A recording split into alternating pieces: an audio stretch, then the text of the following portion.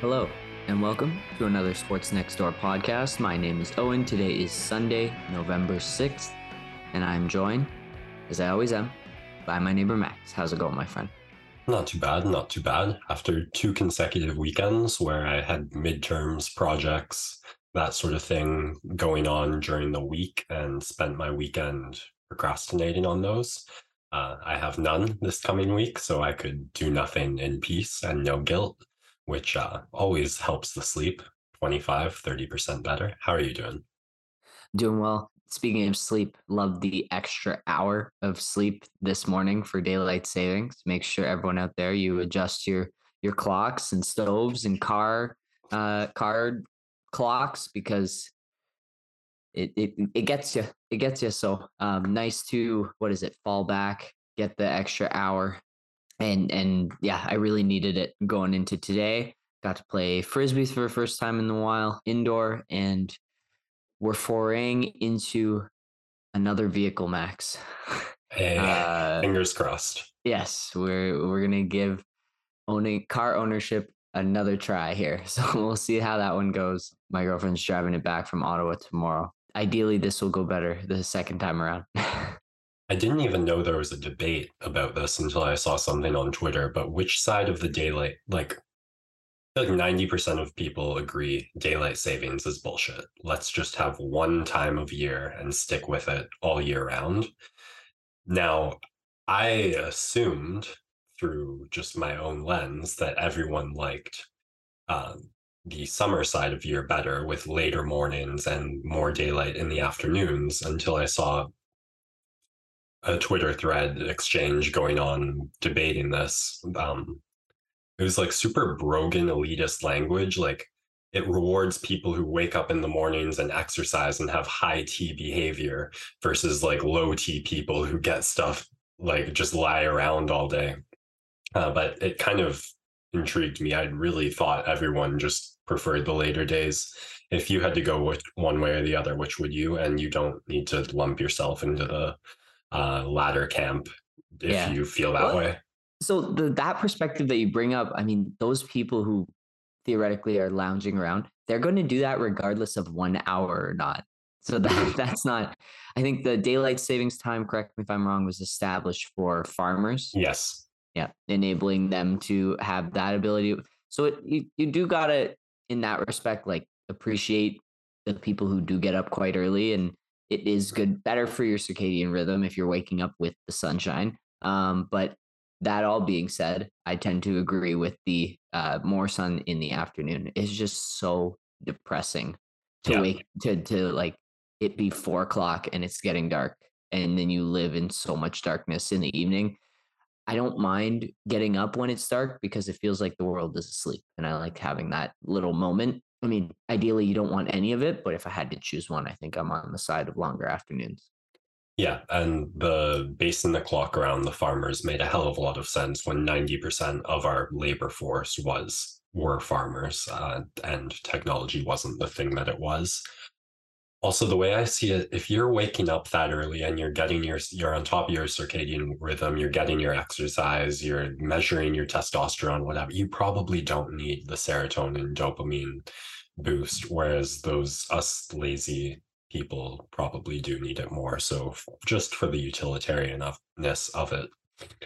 Also, what car clocks need to be adjusted? Are they not all like synced to some global digital Wi-Fi thing? I don't know. I was in one today where you had to switch it. Okay. So yeah, I guess maybe it's models after 2015. You're good to go. But yeah, I was switching my stove. I had to switch the microwave. Had to switch, or my friend had to switch their car. So just want to shout it out there in case anyone's listening to us in a spot where they need to make that quick time change. Help a friend out. It's only my watch I need to do, but I don't wear my watch every day. So it's usually like halfway, sometimes even a month later, where I put it on for the first time. I'm like, wait a second. It's an hour later than it actually is. Huh. All Well, right.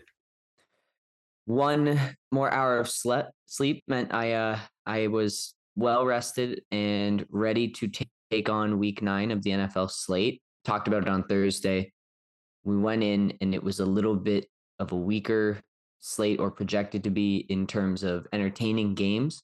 But I think this week held up surprisingly, which is always nice. Some entertaining games went down to the wire, especially in the early window. A massive upset to headline it all as the New York Jets defeat the Buffalo Bills, who some people had pegged to go 16-1. They had really found their groove. They were vibing. Seemed like no one could stop Josh Allen, and it felt that way early on. 14-3 game to start for Buffalo, but the Jets hung in there, stayed with their rookie wide receiver, who's an absolute weapon in Garrett Wilson, and Michael Carter was getting free even without Breece Hall out for the season. The Jets able to move the ball enough, and Zach Wilson still looked a little shaky, but then their defense really brought it home on the other side. Zach Wilson fumbling after a couple of momentum gaining drives where they gone for it on fourth down, and they'd even done a fake punt and just brought all the tools out to try and beat this Buffalo team. He fumbled, Bills recover, and then that next drive, Ahmad Sauce Gardner. I don't know if you've heard that name yet, Max, but he didn't give up a touchdown in his high school and college career through all 8 years of competition. And he is a lockdown rookie corner this year. Up. Oh, like not once did the wide receiver he was covering get in it. coverage, was not beat. He, in college, I believe the average passer rating of the quarterbacks was 8. And just for reference, for reference, a good score is 96. Wow. It could go as high as 153, I think. QBR is weird, but 8, just so you know, is like historically bad. That's like to the one receiver or for the whole game? To people he's covering. Right. Gotcha. Yeah. Wow. Yeah, he's lockdown weapon. And where was he picked in the draft? Number 10 to the New York Jets. Yeah. Wow. There are just some positions that have more value in the NFL. We touched on this last episode. Yeah. So corners and wide receivers tend to fall a little bit more towards the middle of the first round. He was picked and has been an absolute steal for them at 10.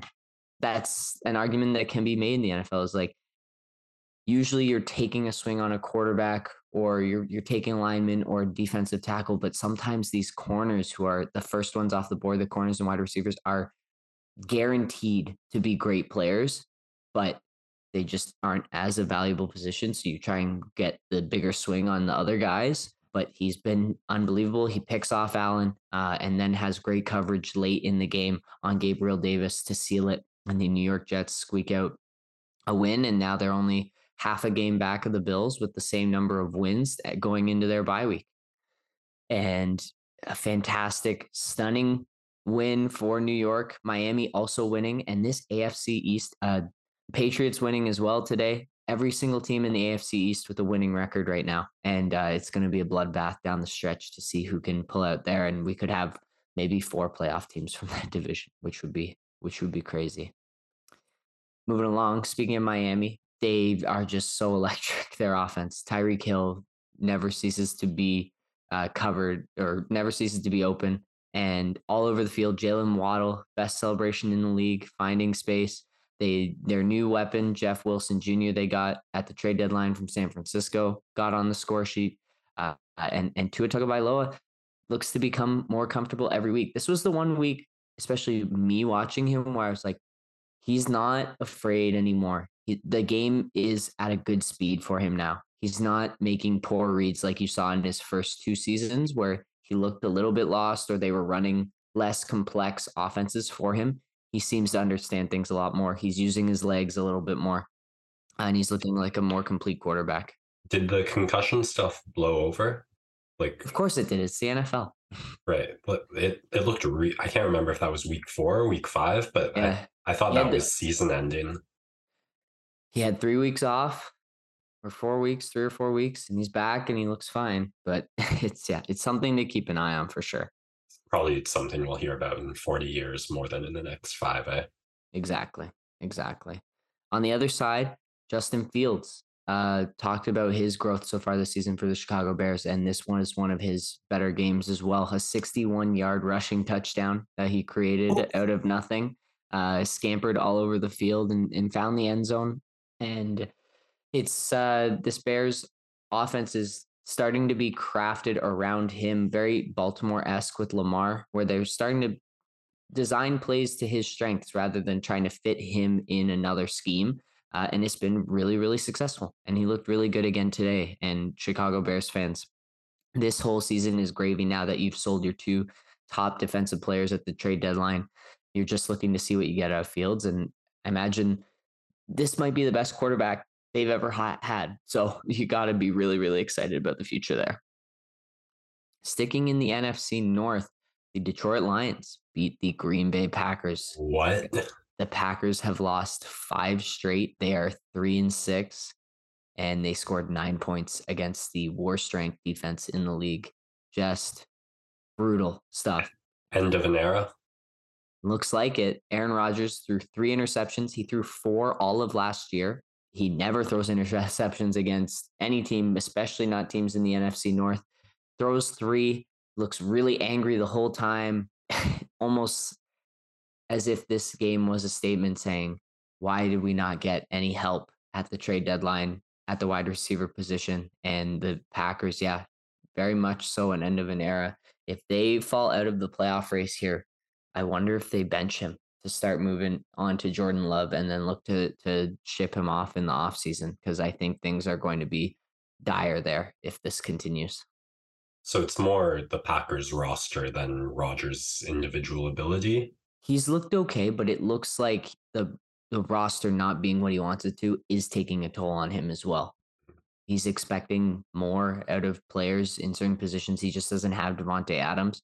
And so he's trying to force things, or he's expecting guys to do one thing and putting in a spot where that's not what they're normally used to doing.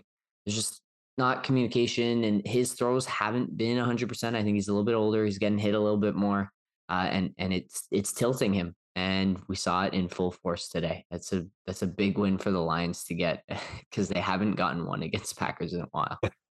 Well, however he blows up, he can't become the worst known quarterback out of Green Bay. Yeah. We didn't touch on that, eh? No. We'll keep moving. Finally, in the NFC North, the Vikings keep rolling. I was showing Max the video of Kirk Thuggins iced out on the plane with his teammates celebrating. Vikings 7-1, and as long as their games continue to be at 1 p.m., they will be the best team in the league. Can't put Kirk Cousins in prime time, but you can put him at 1 o'clock and he'll ball out. Vikings win there, continuing to move on. Cincinnati, the offensive explosion. We thought they were back, and then they lost a stunner last week to the Browns, they basically got out physicaled in that game. And then this one, they turned around and took all of their anger and frustration out on the poor Carolina Panthers. And none more so than my fantasy MVP for this week, Joe Mixon. 5 touchdowns, 4 on the ground, 1 through the air, 55 fantasy points, and was just everywhere. Joe Burrow scrambling, trying to find a receiver, chucked it to the back of the end zone, happened to be to Mixon, who had come out of the backfield and was right there, just all over the place. An awesome game for him, and the Bengals throttled the Panthers and get a big win there to rewrite the ship. And now I believe they are back to 4-4 on the season. All right. 2 quick notes from me. 1, play of the week, that absurd coffin corner punt. In which game was it? The Georgia-Tennessee game. I've only read that in a manga. I don't think I've even seen anything that ridiculous out of a video game before. That was legendary, or maybe it happens more often than I know. It was, the punt itself going out is very rare. Yes. It's normally that you'll have a defender down it, or like make sure they get there before it goes into the end zone. Having it drop and roll out of the sideline on the 1 yard line. Very uncommon, very effective, and a great tone setter for a Georgia team that is at home against the number 1 team in the country, Tennessee, after beating Alabama, and they win in convincing fashion. And Georgia is far and away, I think, the best team in college football watching that game yesterday, because Alabama drops a stunner in overtime to LSU. So they have 2 losses on the year and might not make it into the college football playoff. So Georgia, really, that's the only team that can, I think, keep toe-to-toe with them. So they may breeze to a back-to-back national championship. All right. Ravens Saints tomorrow. Who you got? Ravens Saints tomorrow. I have the Baltimore Ravens. I Yeah, think the extra prep time and their run game has just advanced every week, and I got to go with my guy Lamar because I need him to have a big fantasy performance tomorrow night. A little side note here before we move on from football: Geno Smith now quarterbacking the 6-3 Seattle Seahawks, who people had bet on to maybe have the worst record in the league. A little MVP talk here for Geno Smith, right? Josh Allen losing today. Obviously, we'll watch Mahomes tonight. Lamar's in that conversation as well. But Geno Smith on the outside looking in, dark horse, you might want to sprinkle a little money on because Seattle just keeps on rolling and looks really good. I'm afraid. I watching the TSN, the Sportsnet broadcasts, all of the gambling ads are for Ontario. I thought it wasn't legal in Quebec. And one of my classmates showed me last week how to do it here. Oh So gosh. now these things you're saying might have some damage. Play safe, play responsibly, folks. Exactly. Congratulations, Tom Brady, for not retiring and having his life blow up. But he's the first quarterback to get to 100,000 passing yards There as you the go. Buccaneers beat the Rams in a crappy afternoon game. Who needs a supermodel wife? I don't know, but ask Justin Verlander. You see that clip last night? No. Kate Upton just being like, he could play forever. I love watching him pitch. It's such an Uh, art, such a craft. Yeah. Big, and big winner. Justin Verlander with the World Series win and the support of his family. haven't heard that one name in a while. All right, I think we can move on to tennis now. We had the last Masters 1000 event of the year wrapping up on the ATP Tour this weekend in the semifinals, where we saw Holger Rune taking on Felix Auger-Aliassime and Novak Djokovic taking on Stefanos Tsitsipas. Long story short, Holger Rune has one of the most incredible weeks a 19-year-old's ever had in tennis. And I say that in a year where Carlos Alcaraz has shocked the world and became the quickest player ever to hit the world number one ranking after reaching the top 10.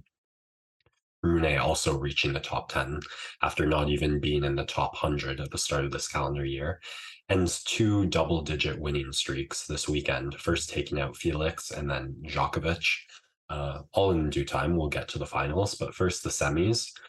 In a rematch of the Swiss indoor finals, Holger versus Auger-Aliassime, Rune just ran him over. It looked like Felix had run out of steam, didn't quite have the quickness, the coordination, the wherewithal to be getting behind every ball, to be on it. And Holger looked like he wanted that match from last week back badly. He served it better, put 76% of his first serves in and won 86% of those points, whereas Felix just put 70% of his first serves in and only won 64% of those points. It really felt like I didn't notice many of Felix's serves getting close to the 200, even 190 kilometer an hour mark, which is where he had been sitting on a lot of this run. Also 24 errors and just 14 winners. But when two guys go at it and the serve is such an important weapon for both of them, that number is going to tell you a lot. So compounded with the errors, but fantastic play from Rune. He had more errors than I thought. I think it was something like 16 throughout the match, but more winners than that, and just a really composed, straightforward, never staggered type of match from him, and he advances in two sets pretty cleanly. The second half was a bit more of a roller coaster in Djokovic Tsitsipas. Djokovic played one of the best sets I've seen him play, maybe other than that third set against Nadal in the French Open 2021. He only made one unforced error against Tsitsipas in that first set. He's beat him 8 times straight now, and the backhand a huge weapon in that. One of Tsitsipas's known weaknesses, one of Djokovic's known strengths. He does such a good job just attacking it, and picking his moment to go down the line with it.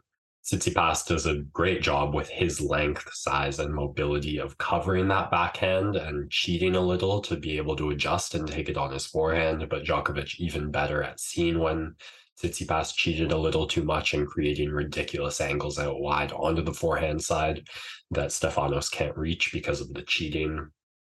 But however good Djokovic was in that first set, Tsitsipas raised his level. He got the crowd involved.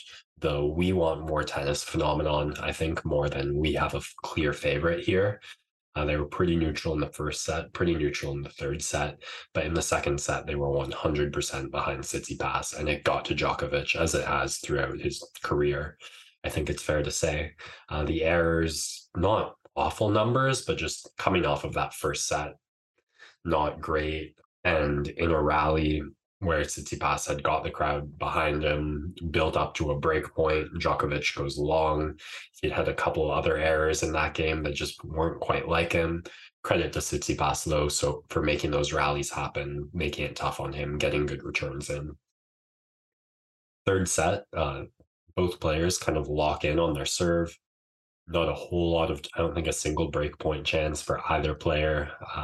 We go all the way to the shootout, and the mini break goes to Tsitsipas. He had a fantastic defensive lob. I think Djokovic drilled a serve, or Tsitsipas barely got it in. Djokovic drills another one. He paints the baseline, just a complete reset of the point. Djokovic not able to do a lot with it. He takes advantage, sends him one way, sends him the other way, puts it in the open court for the point, gets the mini break.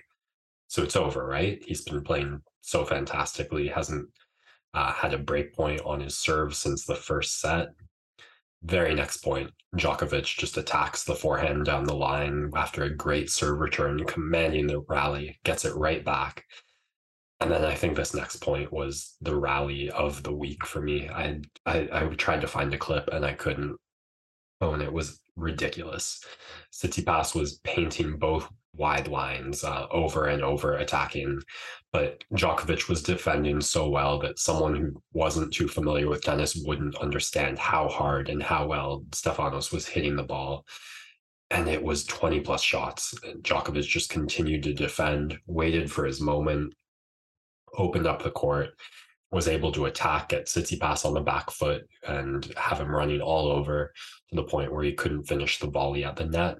And Djokovic gets the break. I think I missed a point somewhere in there. Anyway, the two points in a row get Djokovic enough separation, takes it out. That shootout was a thriller, roller coaster of a match, and the finals in kind of similar form. The first set, Djokovic holds his serve pretty well, other than the first game. He had a beautiful kind of tap lob when Rune put a drop shot in, just straight floater over him. Gets another really nice backhand down the line, and then two double faults from Rune. He served really well throughout this match, but when the moments got big, it was usually the double faults getting him before he could even get into the break points to defend, at least early in the match. So Djokovic takes the first set off of that break. In the first game of the second set, Rune serving, and he just puts error after error and finds himself down love 40, like a minute into the first game. Djokovic has the first set. He's 1 point away from the break. The rally comes. Djokovic sets up a forehand down the line after getting Rune stuck on the cross side. A shot he makes in his sleep. 9 times out of 10, match is over, right? Nope, he goes long. Second serve from Rune on the next point. Djokovic hits the net. He blows 2 shots he makes in his sleep after playing a fantastic first set with just 3 unforced errors. And that was enough for Rune to get himself back into the match. He plays the next point really well. The deuce goes back and forth. I don't think Djokovic doesn't get any more break chances, but he makes Rune really work for it. And he is hands on knees, shaking, staggering, wobbling as he walks. He looks like he's had all the wind taken out of him by the time he finally gets the hold over.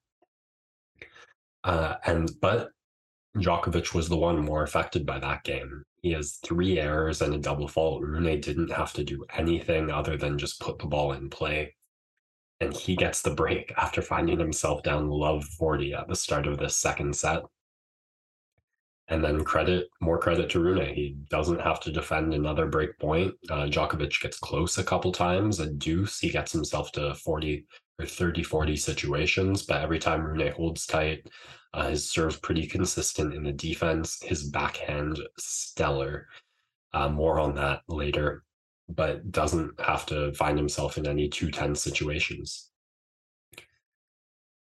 Into the third set, some quick holds to start out. Then in the fourth game, Rune finds himself again down love 40, defends the first point, but tries to go too big on the second serve, attempts 206 kilometers an hour, and it doesn't go in. So that's two double faults where he was up against break points, and Djokovic ahead. Really seemed like that was it, but Rune gets it right back. It starts with a gift from the gods of the tape of the tennis net. It actually wasn't even the tape. Rune hit the net below the tape and just had so much power on it that it bounced over. So some bad luck there. Very next point, they go into a backhand slice exchange, and Rune's backhand was just so good all match out. And like Djokovic has one of the best on tour, and Rune outclassed him in the winners' numbers, in the errors numbers, and that played a key part really in the third set. Slice error comes after like 3 or 4 going back and forth, and we go to deuce, where the worst play of the match from Djokovic comes. He plays a great rally, sends Rune out wide onto the deuce court side, has the volley at the net. And you're facing the player ready to take it on, but you've got to redirect it to the ad side when they're on the deuce side. And he sends it right back to Rune, who is almost in disbelief at the point being gifted to him after Djokovic had taken it. He handles that one well. And then the next point with the chance to break, Rune is patient, a player who really identifies himself and his brand of tennis on aggression. Did a fantastic job of not overreaching, defending well, keeping the ball in play with pace, with pressure, but not reaching for too much. And he gets the error out of Djokovic and gets the break right back. So we go back and forth on the serves. A chance for Djokovic at 5-4 for the match, but Rune able to defend, hold the serve. And then 5-5. Rune does a lob on a man, those drop shots and those risky moments just are such a roll the dice, high risk, high reward. I'm kind of shocked Djokovic went for it, but he did, and Rune was able to make the most out of it and keep up that patient defensive style of tennis and get more errors out of Djokovic to get the break. He's one game away from serving out the match, and I wrote down almost every point in this 18-minute game. I'm not going to force anyone to listen to it because I can't make sense of. I was incoherent midway through it. 18 minutes. Djokovic earned 7 breakpoint chances, and Rune fought them all off. He had a serve and volley on a second serve where his second serve was 196 kilometers an hour, I think. So he did not shy away from going for those big second serves, and it paid off for him. A couple slow ones in there, but almost all of them were over 180. The kid was fearless and making them. His first championship point is actually where that second serve bites him. He double faults it, going for a big one, and then has to go defend. After that double fault, Djokovic earns another break point, but Rune defends it again. After that, is able to earn the championship, serving it out this time. 18-minute game, 7 breakpoint opportunities for Djokovic, and Rune held on. I should mention that there was something going on with Novak's leg. You couldn't tell really from his movement as much as him constantly stretching it and consulting physio. That was a factor, though, probably. But all the credit in the world to Holger Rune. He is now going to be top 10 in the tour. He is the second alternate for Nido ATP after playing in Turin. Wait, no, I think that's the same one. Turin happens in the Nido ATP finals. He'll be playing the next gen this coming week, and then he'll be really the first alternate. because unfortunately Carlos Alcaraz has announced that he is going to be out of that event with an abdomen strain that he occurred in his match against Rune. So that's a real shame. We'll give a preview of that next week before the event. Ridiculous, fantastic stuff from Rune, the first player to ever take out 5 top 10 opponents in a single 1 week event on the ATP Tour. A ridiculous list of heads: Rublev, Hurkacz, not Tsitsipas, Alcaraz, Djokovic, and Felix.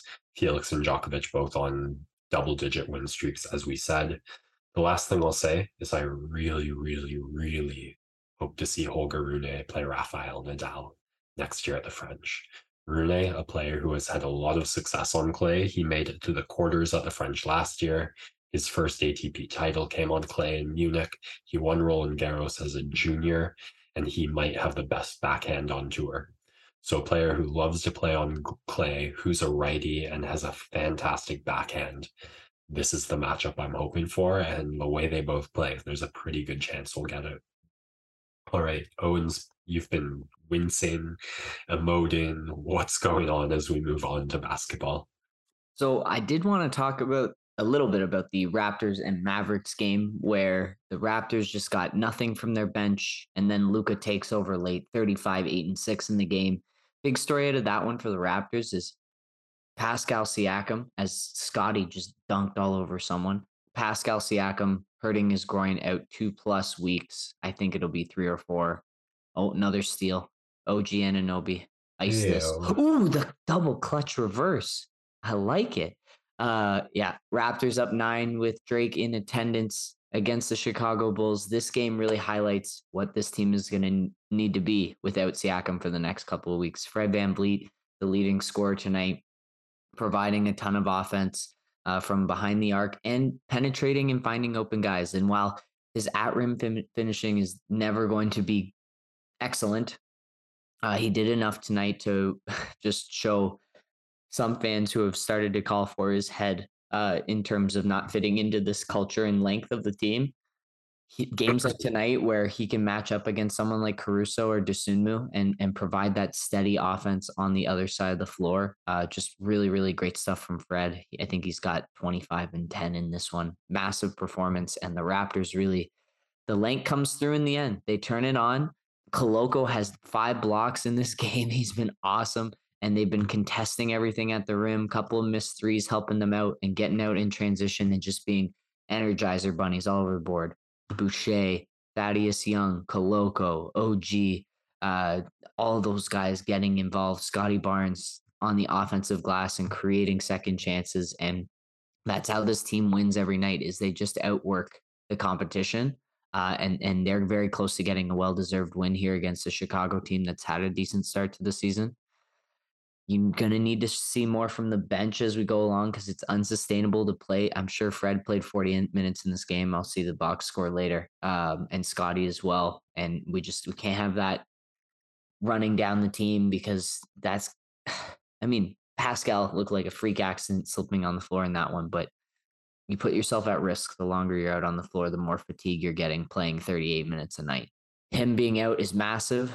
This team has the players to produce some solid results and stay in it with their defense, but it's it's a big loss, and they're going to need more hustle performances like tonight. 11 assists from Fred. That's where we really needed the playmaking with no Siakam. 38 minutes it's looking like as well. And that injury, something that Siakam's had before, which, as I understand, is a big risk factor for it. Briefly have to give my normal I hate the referees in basketball from the Friday night game against the Mavericks. It felt like they just decided to give the Mavericks the third quarter and the Raptors the fourth quarter by flipping a coin. Some really brutal, hard to understand calls there. I feel like every game I watch, I have less of an idea what a foul is.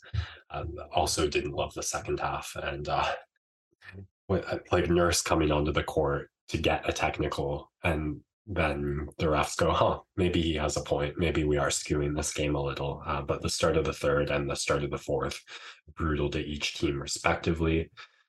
Didn't love what I saw in defense from OG tonight, at least in the first half. I feel like he let those steal numbers he was putting up get a little to him, and he was rushing the plays way too much. What happened? OG and Anobi flying from the top rope for a putback slam to ice Maybe. this one. Why Yeah. not? The double teams on DeRozan looked beautiful in that second half. When it's not Luka Doncic, they just work so much better. It seems it felt like a losing strategy a lot of the time, but maybe you play the analytics. And the playmaking from Scotty in that fourth quarter was beautiful. If that had been present longer and we had hit like 2, 3 of our open threes in that first quarter of the Mavs game, maybe it would have been a different looking game. It's a pretty good strength of schedule or a schedule ahead of us to lose our best player. Games against the Pacers, the Pistons, I think another one against the Hawks. We face the Bulls again.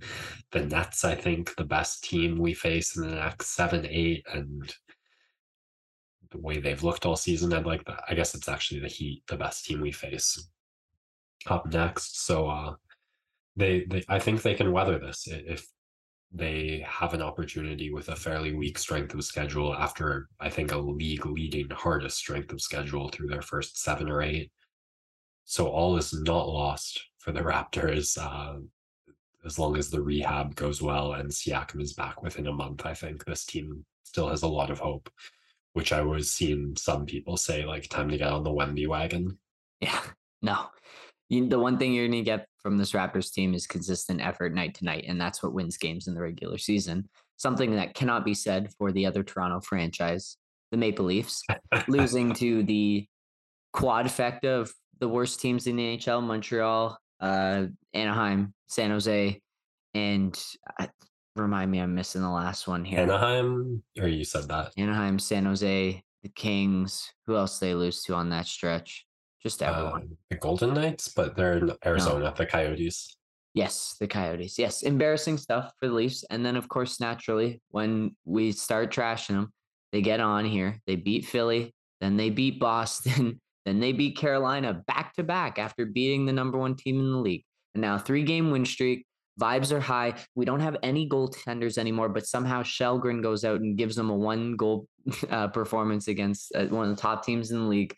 And just like that, they're back in the thick of things. I don't want to give them still much time, and we can't afford much time here as our Zoom's about to cut off. But I do want to shout out the line of Zach Aston Reese, David Kampf, and Dennis Malgin. That has been the best line for them over these last stretch of games, even though the productions come from the core four. They've been awesome. Shout out to Vladdy Guerrero Jr. for a gold glove, and the Houston Astros, Boo Tomato, win the World Series over the Philadelphia Phillies. And we already touched on Justin Verlander. So that's going to be it for this one. Thank you, everybody, for listening. This has been Sports Next Door.